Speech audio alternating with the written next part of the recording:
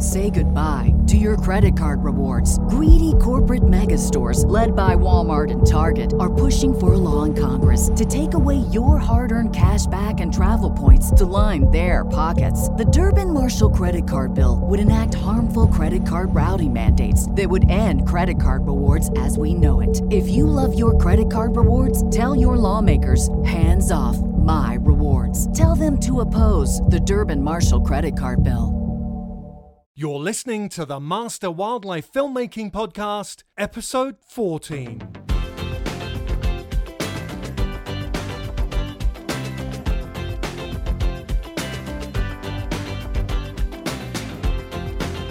Ecologist Chris Morgan is no stranger to adventure. Over the last 20 plus years, he has worked as a wildlife researcher, a wilderness guide, and environmental educator on every continent that bears exist. From icy polar bear country at 81 degrees north to tropical Andean bear forests on the equator, Chris has sought adventure among the focus animals of his life, the bears of the world.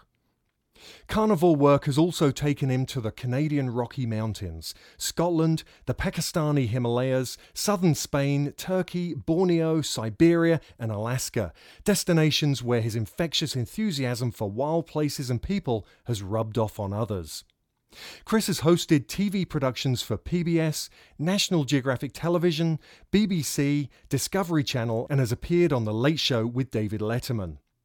He is a familiar voice in the world-renowned television series PBS Nature, having narrated 15 films since 2011 on topics ranging from lions to pelicans, the Australian outback to the Arctic tundra.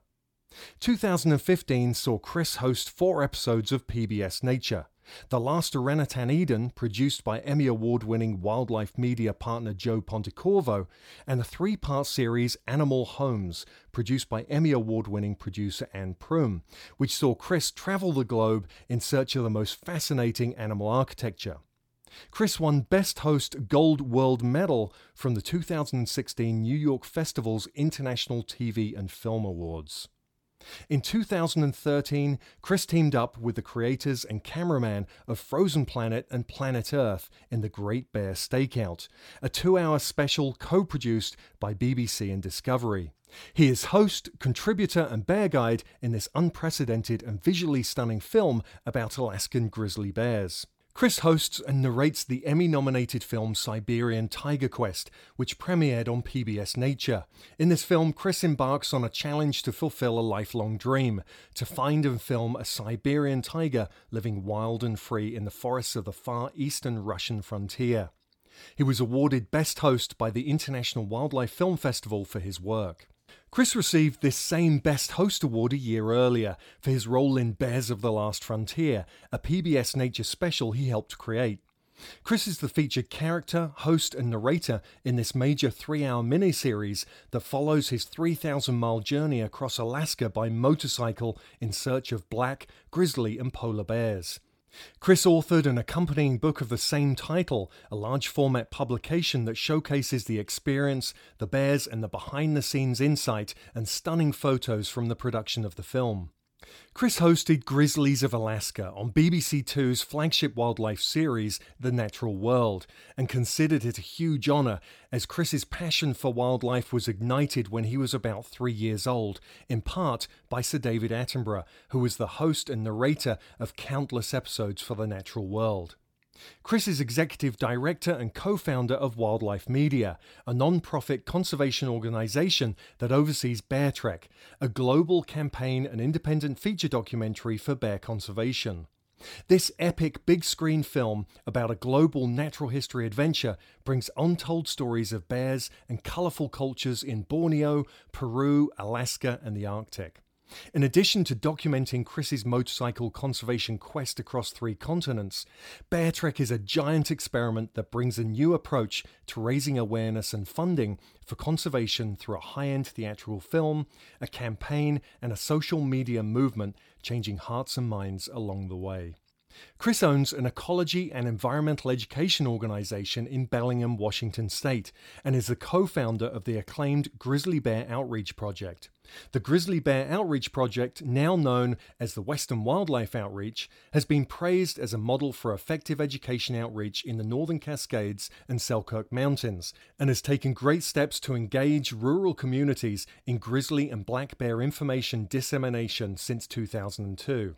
The approach has recently been expanded to include cougar and wolf education needs. Chris is an accomplished and engaging public speaker and presenter. He spent several years as a frequent lecturer at Western Washington University's Huckley College of Environmental Science in Bellingham. He has a higher national diploma in conservation management, a BS in applied ecology, and an MS in advanced ecology. In 2003, the Environmental Education Association of Washington honored Chris as Outstanding Environmental Educator of the Year. In 2008, his contributions to grizzly bear conservation in the USA were honored with an award from the Interagency Grizzly Bear Committee, a government panel responsible for the recovery of the great bear. Chris guides expeditions to many locations around the world to introduce people firsthand to the wonders of wild places, often among grizzly bears and polar bears. He knows that conservation depends on people, and if people don't see the connection between their own well-being and wildlife, there is nothing that can change. You'll often hear Chris say, "What's good for bears is good for people." Chris has an acute sense of the power of media to bring hearts, minds, and resources towards conservation. As one of the most gregarious, personable, and good-hearted larger-than-life scientists you'll ever meet, the response to his on-camera appearances has brought him incredible opportunities to promote the value of conservation for us all. Chris spends much of his work and playtime in the Northern Cascade Mountains, 1 hour from his home.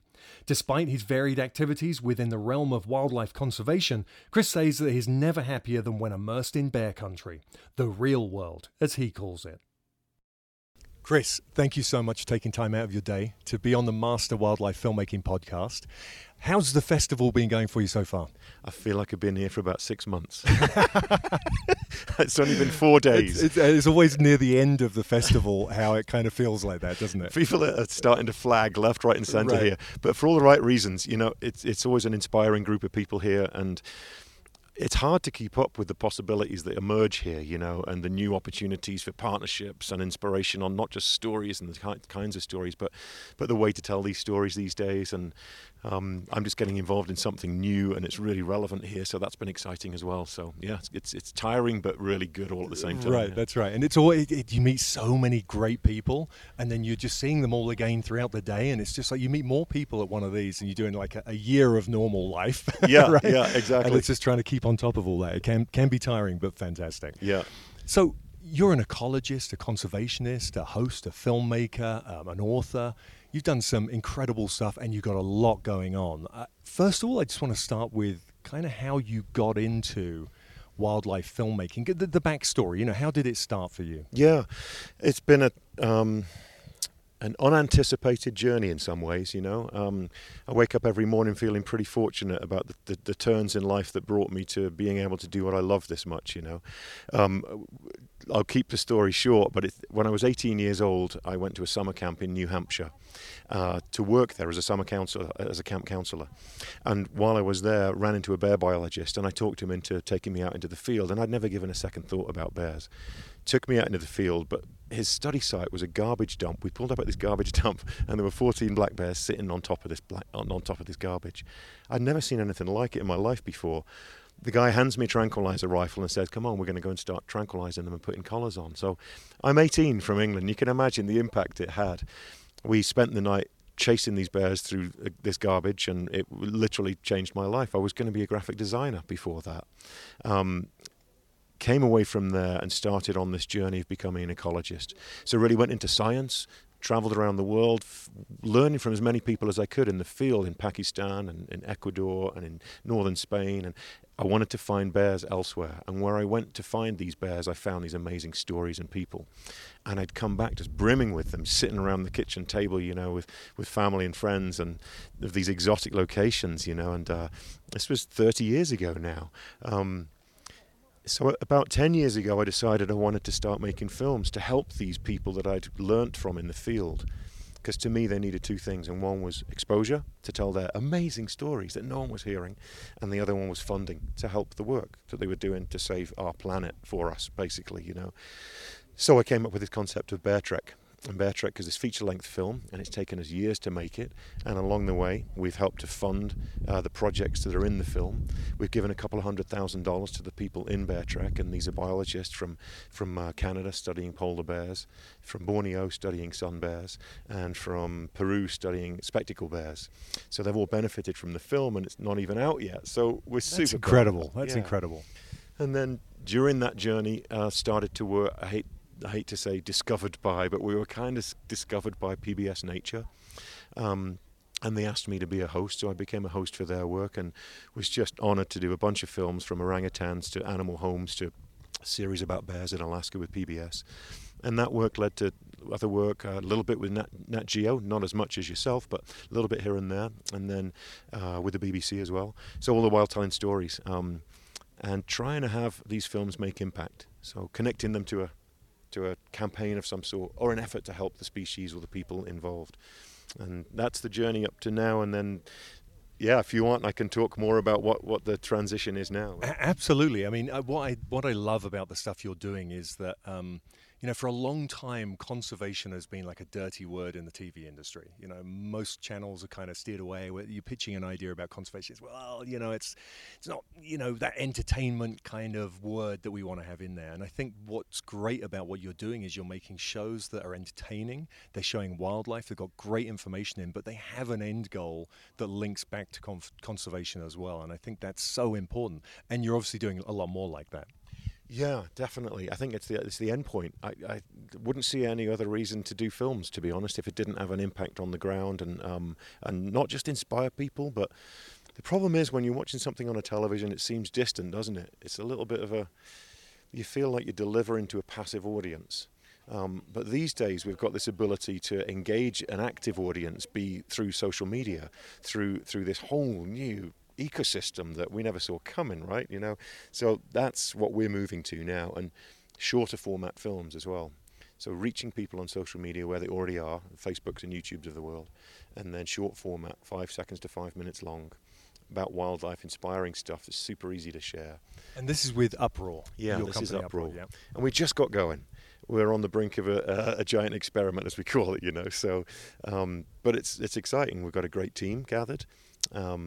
And a plan to really do two things. It's like make really good content and build a massive audience, and then impact conservation with that massive audience. Have them contribute, have them feel like they're a part of the solution rather than watching a TV show and turning it off, kind of thing. And I don't know what your perspective is. I feel like people are ready for that, don't you? I mean, this day and age. Absolutely, 100%. I mean, people are engaging so much now with social media on so many topics that it's where we have to meet them. That's where everyone is now. And I think it's so important. But it's a hard transition. And that was going to be my next question to you is, what has the transition been like from kind of the standard pitching and, writing treatments and moving through the production process to now having to incorporate this vast body of social media as being part of your marketing platform? How are you embracing that? Personally, not really well. It's hard. You and I have talked before about the struggle of being on top of social media needs, because everybody has to be. I'm lucky now because through Uproar, I'm going to be working with a team that's really, really good at that, and that they'll kick me if I don't do my part, right?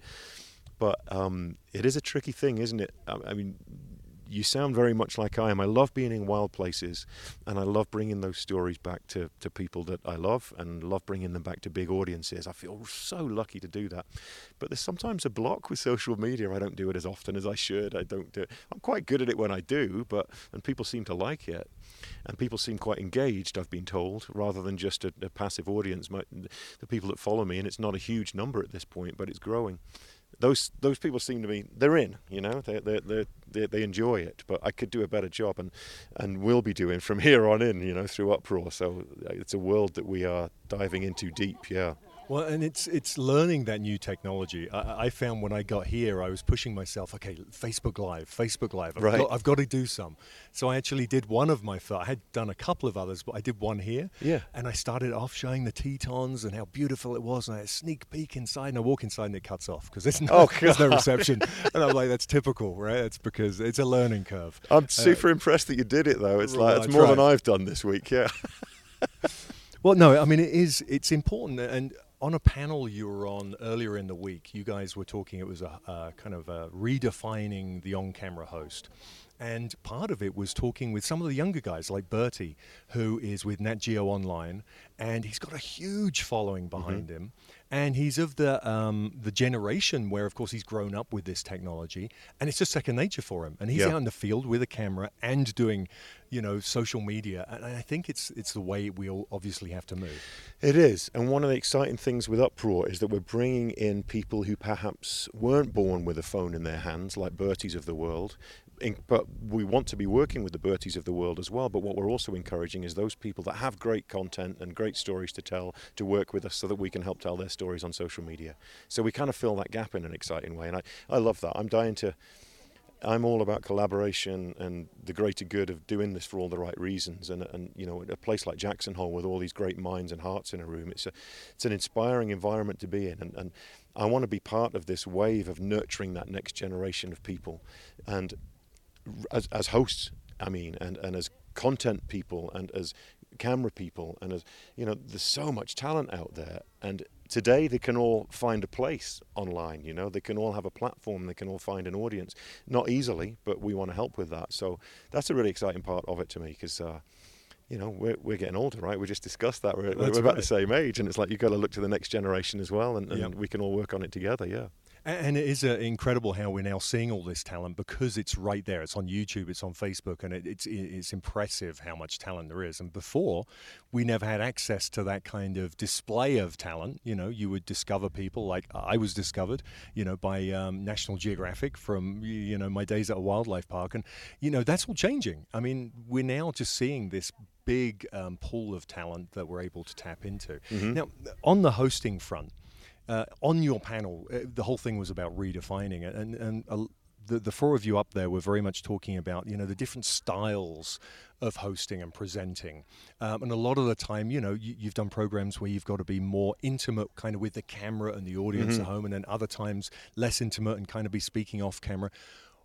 Tell us about a few of the styles you've done and what you find the easiest for you to do. I love that topic because I love exploring different ways of doing things, and sometimes I feel a little bit like I've got split personalities, because different projects and films demand different styles in some way. So our Bear Trek film is a good example. I don't look at the camera once during Bear Trek. It's more like a fly on the wall following me on this personal journey, and then a personal sort of journalistic dialogue that goes with it as a narrative through it, as a narration that I do. But I don't ever look at the camera. And it's funny because PBS took me on off the back of Bear Trek, seeing it, thinking, oh, here's a guy that we'd like to work with. It was awesome, But I remember saying, you're not concerned that I wasn't talking to the camera in Bear Trek, I wasn't doing. And they're like, really? You weren't? They hadn't noticed that I didn't. It was just quite curious, really. Maybe it was a good thing though, because I think, I think it just pulled them in a way. Then there's other styles of like looking right down the lens and feeling like, you've done it a lot. It's like you've got to pretend that that's your best buddy at the end of that lens, don't you? And just get comfortable with that piece of glass in front of your face and tell that story. And somebody asked me on the panel, yesterday, how do you do that? Or what was the question? He was asking about talking straight down the lens and whether you do that or where you sort of choose a spot and look off at a distance kind of thing. I describe it as it's like a conversation. Sometimes you're locked eyes in a conversation with a human being. Sometimes you look away and you're thoughtful, and it's exactly the same thing, and I love that style. And then there's another one that I don't think works as well, which is talking to producer or talking to the cameraman, isn't it? Where you're having a conversation with that person, so you're not looking into the lens. It loses some of the personal side of it, doesn't it? It's the intimacy. The intimacy, sure. Right. But works in some settings, especially like behind the scenes stuff and where you're engaging the film crew for real. We did that in Bears of the Last Frontier, where Joe Pontecorvo, the cameraman and producer, was part of the story. We weren't pretending he wasn't there, you know. It's like, come on, Joe, we're off, you know, let's go and find the bears kind of thing, you know. And we did that with Great Bear Stakeout with the BBC as well. So, yeah, sometimes it's the format, it's predetermined, of course, and then sometimes it's personal preference. I love trying to master the styles that I've not tried yet. I love experimenting, you know, but I like the looking down the lens one, trying to treat it like a friend. So how do you feel about it in terms of kind of branding yourself? You're a host. If we keep changing our styles, and I'm asking this kind of for inspiration to people, so we understand, you know, what's the right way to do this if you're looking to become a host.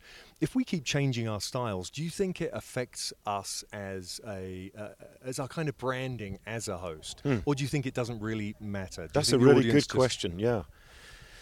I don't think it matters. I think the most important thing is that there is a reason for you to be there. And increasingly, I think audiences want authenticity. They want the real deal. They don't want any BS from the person that they're learning from or taking a journey with.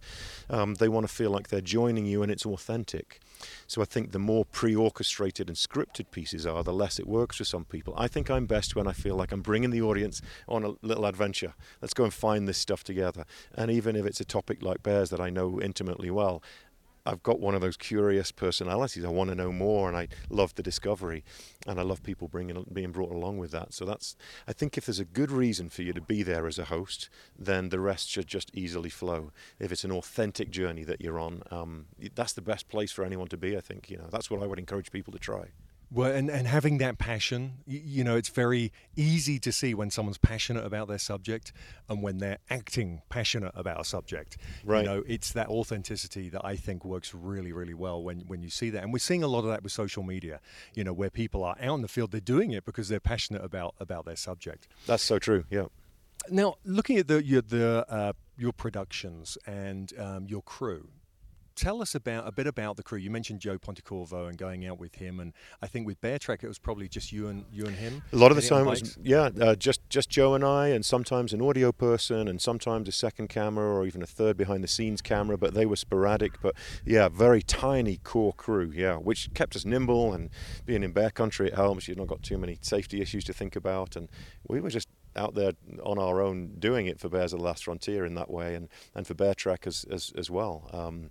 It was my introduction to it. That was the way it always was. And then starting to work on other bigger productions like Great Bear Stakeout was immense. It was such a big undertaking, and at any given time there were like 25 of us camped out in Katmai National Park where the bears were, and it was phenomenal to be a part of that, you know, but much bigger machine than I was used to. Right, and I wonder how that affects hosts. I mean, I've had the experience of working one-on-one with a cameraman, and I've had an experience of going out and having experts with us, so we're factually, you know, being correct with our statements, directors, producers, executive producers, you know, like 13 people in a crew. And again, I start to lose the intimacy when it gets like that, because you're very passionate, but suddenly you got a lot of people on the ground, all want to have a bit of a say in what's going on. And suddenly it feels a bit like you're doing a performance in front of a crowd, you know? How do you feel about that? You can't help but go there. I have the same issue. I'm like, all right, can everyone bugger off? I don't say that, but I ask someone else to say it, you know? I think it definitely makes a difference. It moves from being something that's authentic to something where you feel like you're putting on a performance. You can't help it, right? We're all just humans, but I think smaller is better. I also love working with people that I love working with, you know, and that get the best out of you. And I've learned a lot about that, you know. My partner, Brenda Phillips, is a great example. Her and I know each other so well, and she shoots really well, and it's just a comfort zone there. Joe's the same, and Mark Carroll I've worked with a lot, we're just great buddies. And I think it shows when you film with a great buddy, you know, and I love that. And I want to do more of it, where I'm cherry picking my mates to go and do this stuff, you know, with, because life is short, isn't it? You know, you want to work You want to work with good people, and people you get it. I mean, I say to people, you know, there's nothing worse than traveling around the world with people you don't get on with. Yeah. Have you ever watched Big Brother, right? Where a bunch of people are thrown into a house who don't like each other. It's hard work, right? It is, yeah. When you're with the production crew, one isn't leaving every week, right? Like a Big Brother. You know, I worked on this project called Siberian Tiger Quest, and it was basically heading into Siberian tiger country in Russia. So it was out in the wilds, and you had to be with people that you knew and liked and trusted. I arrived and didn't know any of them. But the executive producer, Mike Burkhead, who's become a great friend and a legend in filmmaking, he's done dozens of films for the BBC and others. So he put this crew together, and he's awesome at it because he doesn't like working with people he doesn't like either, right? So he put this great crew, and I kid you not, we were in this little ranger station, staying there in bunk beds, 6 of us piled into this room. It was an amazing film to make and a great story. We got an Emmy nomination for it, and I swear it's because we were with this crew that made it as enjoyable as it was. Right, yeah. Every morning and every night, you had hit that pillow, and I was in stitches with laughter with these guys. It was just one crack after another, and just a really good environment to be in. And I didn't know any of them at the beginning, and you get a month in and you know them really, really well, and the result kind of shows it, I think. And I think so, and I think it brings out your authenticity because you're comfortable, you're relaxed, and you can be you. Yeah. Instead of having to be a Tom Cruise type character of having to put on your best acting know, thing, because actually you're really uncomfortable, and then you've got to act being you, which is really hard. Right? I think.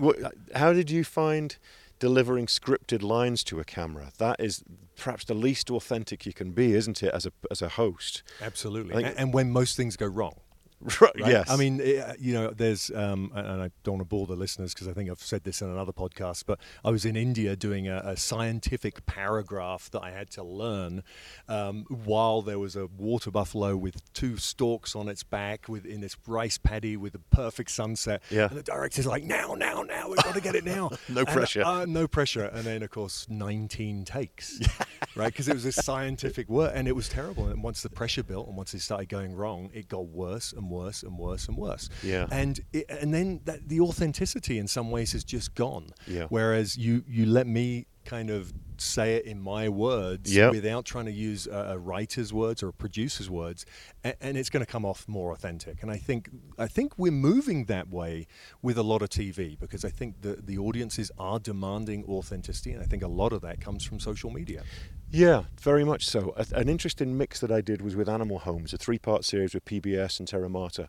And there were parts of that were scripted. Literally, I had to get every line right, in a studio surrounded by bird nests in this case, talking about them as homes. I remember that, yeah.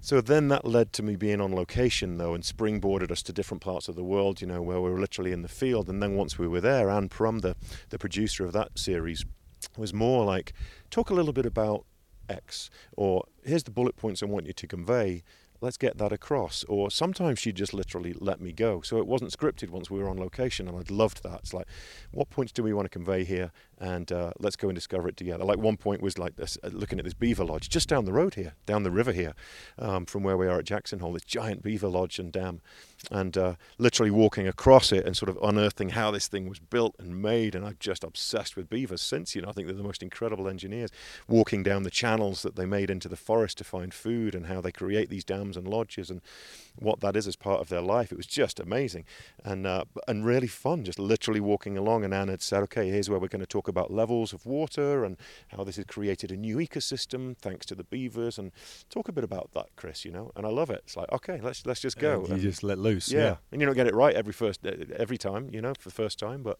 it gets you more relaxed, and then that, as I say, the authenticity comes through, and I think that's so key. Yeah. And you have that. I mean, you've won a lot of awards for being a host, and you have a very relaxed way of being on camera, and I think that draws the viewer in, because it is like we're with you. It's like you and me on a trip. Every audience member feels like that. It's not like you talking to 1,000 people on stage, and that's so important, because I think it's this intimacy again of being there and feeling like you are a personal tour guide, telling us this information. I really appreciate that, especially coming from a fellow host and someone who's done as much as you have. That's great. That's I won't even say that's what I aim for. It's just, I just try to be myself, which is sometimes difficult with a camera lens poked in your face. Right. But yeah, give it your best shot. Hey? So where now? You've got Uproar. This is a new venture. You're moving into lots of other things. Bears are your primary kind of species you work with, but are you branching out? What's next? Yeah, and PBS gave me an opportunity to do that, into the tigers, and Animal Homes brought us to lots of different species around the world, and I did a film called The Last Orangutan Eden with Joe Pontecorva that was on PBS Nature as well, and so I'm an ecologist, so I love all species. I'm fascinated from ants to rhinos, but my deep knowledge is with bears. Because most of my work, in fact, is about conservation and to me, I think if we can crack the relationship between a grizzly bear and human beings in places where they both live, if we can have them coexist in mutually beneficial ways, like they do in parts of the Grand Tetons here in the Rockies, we've cracked it for wildlife and humans anywhere. And there's probably great examples in South America in the cat world as well, where if you can crack that microcosm, then it's part of a bigger picture that we should all move towards this coexistence. So all my work is based on that, is really trying to reconnect people with nature. And it's a whole nother blog topic because it's so fascinating, right? How we've got separated from nature and how we feel like we're all so fancy and clever living in buildings like this and carrying around these electronic gadgets in our pockets. I spoke to someone from Microsoft a few years ago. He was this Scottish guy, and he wore a kilt to work and was this genius guy, but he had a beard you could lose a badger in, I mean, he played the part. He was obsessed with wolves, and he said to me, I learn a lot from tracking wolves. Scottish fella. He goes, I learn from the forest and the wolves, and what I do, Chris, is I bring that information back to my work at Microsoft, and I design the screen based on the way my eyes work tracking a wolf. I was fascinated by this, and it was him that got me thinking about this world we've created for ourselves that we're not quite ready for, and we can still learn from nature. And he said this line I'll never forget. He goes, after all, Chris, we are only Homo sapiens version 1.0. And it's so true, right? So we need version 1.0 to get back in the woods and to get back connected with nature. And that's what we're trying to do with Uproar on a bigger scale than we possibly ever could through television. And making it feel like a global community of people that can help this little piece of space dust that we're all floating around on at this infinitesimally small moment in time that we're all here. It's like if we can't band together to save this jewel, what hope is there? So ironically, we've built this electronic gadget world that we all depend upon these days, but it might also be a way to save us in some ways. Well, I mean, that's fantastic, because I believe that, we're in this social era where we have all these devices, like you were saying, and yet the idea is it's social. But it's actually pulling us more apart because people are spending more times being social on their gadget than they are actually coming together as communities and being social. And I think by utilizing that to bring people back together and work towards issues that need to be worked towards is fantastic. And utilizing it in the right way. Very well said. If you can crack both, right? Make sure that human beings are still social creatures face to face. Right. Like we are right now, Absolutely. like eyeball to eyeball, but then use technology for good rather than just something to become addicted and separated from and by. Absolutely. I do a lot of these podcasts over Skype, and we don't use video because a lot of the time people are really remote and we can't afford the bandwidth. Yep. And it's so disconnected. And so like sitting here with you now, looking at you, we're having a conversation, and it's far more enjoyable and they get far more out of it than us, just being on a telephone call. It's human nature, isn't it? That's right. We're just silly apes at the end of the day. Absolutely, absolutely. So as we both know, right, on productions, things go wrong all the time, right? More so than anyone would ever believe. Yeah. What are some of the kind of issues you've had during filmmaking? Is there any standout points of, I don't know, technology failing, you failing, dropping, you're too tired? God, at one point we dropped a whole camera in a river as we were trying to get across it, and it was one of only 2 cameras, and we're in the middle of nowhere in Alaska. The stuff like that doesn't happen too often, thankfully, but man, it's just catastrophic when it happens in a wilderness area like that. And working around big carnivores all the time is something that can be tricky from a safety perspective. And back to the small crew stuff, like working with a small crew. At one point I'm there with Joe and we have this grizzly bear that's following us, and it turns out it was a female grizzly bear on the coast of Alaska, brown bears they call them there, and we're like, okay, well that's interesting, and what I've seen before is that females will sometimes use humans as shields against males. And sure enough, round the bend comes the big male. It's the courting season, right? So he's following his girlfriend, comes around this bend. She runs behind us. I was amazed at Joe at this, actually. She comes behind us. I'm like, okay, the female's coming around us here, Joe. And, here's the boyfriend. And he looked at us, and before you know it, I'm like, I think he's going to charge Joe. And suddenly this guy just, like a bullet out of a rifle, just straight towards us. Joe didn't lift his eyeball from that lens for a single second. That's a good cameraman. Kept it in focus as this thing was charging towards Wow. us, and bluff charge, stopped a few feet in front of us. But now, stuff like that, it could be catastrophic, but if you capture it on film and it ends well, it's like, oh my God, it becomes a fantastic part of the film, you know. So sure enough, she was using us as a shield, a human shield against the advances of her new boyfriend. But it all ended well. But yeah, trying to think of other stories. Well, that's when knowing animal behavior and being an expert in your field comes in so handy, Yeah, right? Because you know when to run and when not to run. Exactly. Right? Yeah. As well, on that kind of vein, what about most incredible experiences? You've traveled some amazing places, seen amazing things. Yeah. What's a highlight? A few of them. Being in orangutan country was pretty amazing, and being with the researchers out there that are trying to understand these massively intelligent primates that are looking down from these ancient trees, and in Sumatra where we were, that was something that will stick with me. And then walking along these muddy trails to find those orangutans and coming across a tiger track. I'm obsessed with wildlife tracking, and you know, I get more excited about a pile of bear scat or a bear track than I do seeing the bear itself. And so seeing that tiger track that was still filling with cloudy water as we stepped over it, and underneath the tree with an orangutan in it, that was amazing. And then the Siberian tiger stuff was incredible. It's a bit of a spoiler alert here, but on Siberian Tiger Quest, I go out and I put camera traps out to try and see if I can capture a camera in the way that Soo Young Park, the character in our film with me, did.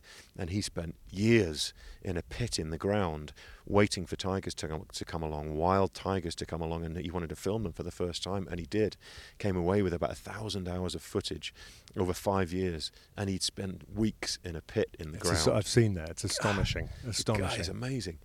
So I tried to repeat it on a mini basis, you know, put 10 camera traps out, put them out there for a couple of weeks, checked them all, and it was the last camera, it was the last SD card on our last day of the shoot, and I'm like, there's no way. We checked dozens and dozens of clips from all it. So we had wind bushes moving, we had wild cats, which was awesome, we had sika deer walking by, we had all these different, no tigers on any of them. We got to this last one, and it's funny, right? The camera has got to be rolling the whole time because you want to capture the moment of discovery. So sat through an hour, the cameraman's rolling for an hour, got to the last clip on this thing, and oh my God, it was a tiger.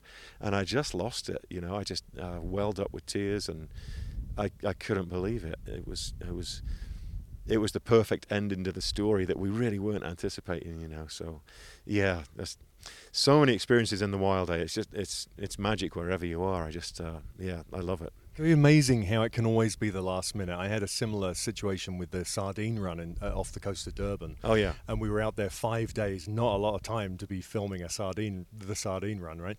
We were waiting for a bait ball, and 4 days went by, 4.5 days go by, nothing. And we're like, okay, this is a bust. Halfway through the last day, bait ball, bang, there it is. The majority of the show is that last half a day of filming, right? It's just incredible how these things happen. Now, Chris, I know you've got to shoot. You have a meeting. One last question for you. If you had one piece of advice, a nugget to throw out there to people who are looking to be a host or even just get into the wildlife filmmaking industry, what would that be? It would be, don't wonder about it too much. Just get out and do it. If you've got a phone in your pocket, it's probably got a camera on it, and that's all you need these days. God, it would have been a different conversation 5-10 years ago, wouldn't it? You know, but now anyone can do it. So don't talk about it, don't think about it, just get out and do it. And if you find a comfort zone and you're good at it, you'll be noticed. That's the other extraordinary thing, isn't it? You know, so yeah, go and do it, you know. Fantastic. Yeah. Well, listen, you've also got a bunch of links for people to find you. Just quickly give us those, and I'll also put links up on the webpage. Great. But where can people find you online? So a good hub for my stuff is chrismorganwildlife.com. And my Facebook, Chris Morgan Wildlife. And then as Uproar unfolds, it'll be theuproar.com. We've not launched yet, so there's not a lot of content there on the Uproar site, but that's going to be happening later this year and into next year. So, yeah, I appreciate that, Jake. Thanks. Fantastic. Yeah. Well, it's been a pleasure. So, hey, I appreciate it. Thanks Cheers, so mate. much for being on the show. Thanks for having me. Enjoy the rest of the festival. And you. Thanks, mate. If you've enjoyed this episode of the Master Wildlife Filmmaking Podcast, then please leave a rating and a comment. And remember to subscribe to keep up to date with the series. You can find out more information on wildlife filmmaking at masterwildlifefilmmaking.com, where you'll find valuable free resources like downloadable reports and video tutorials. Thanks for listening.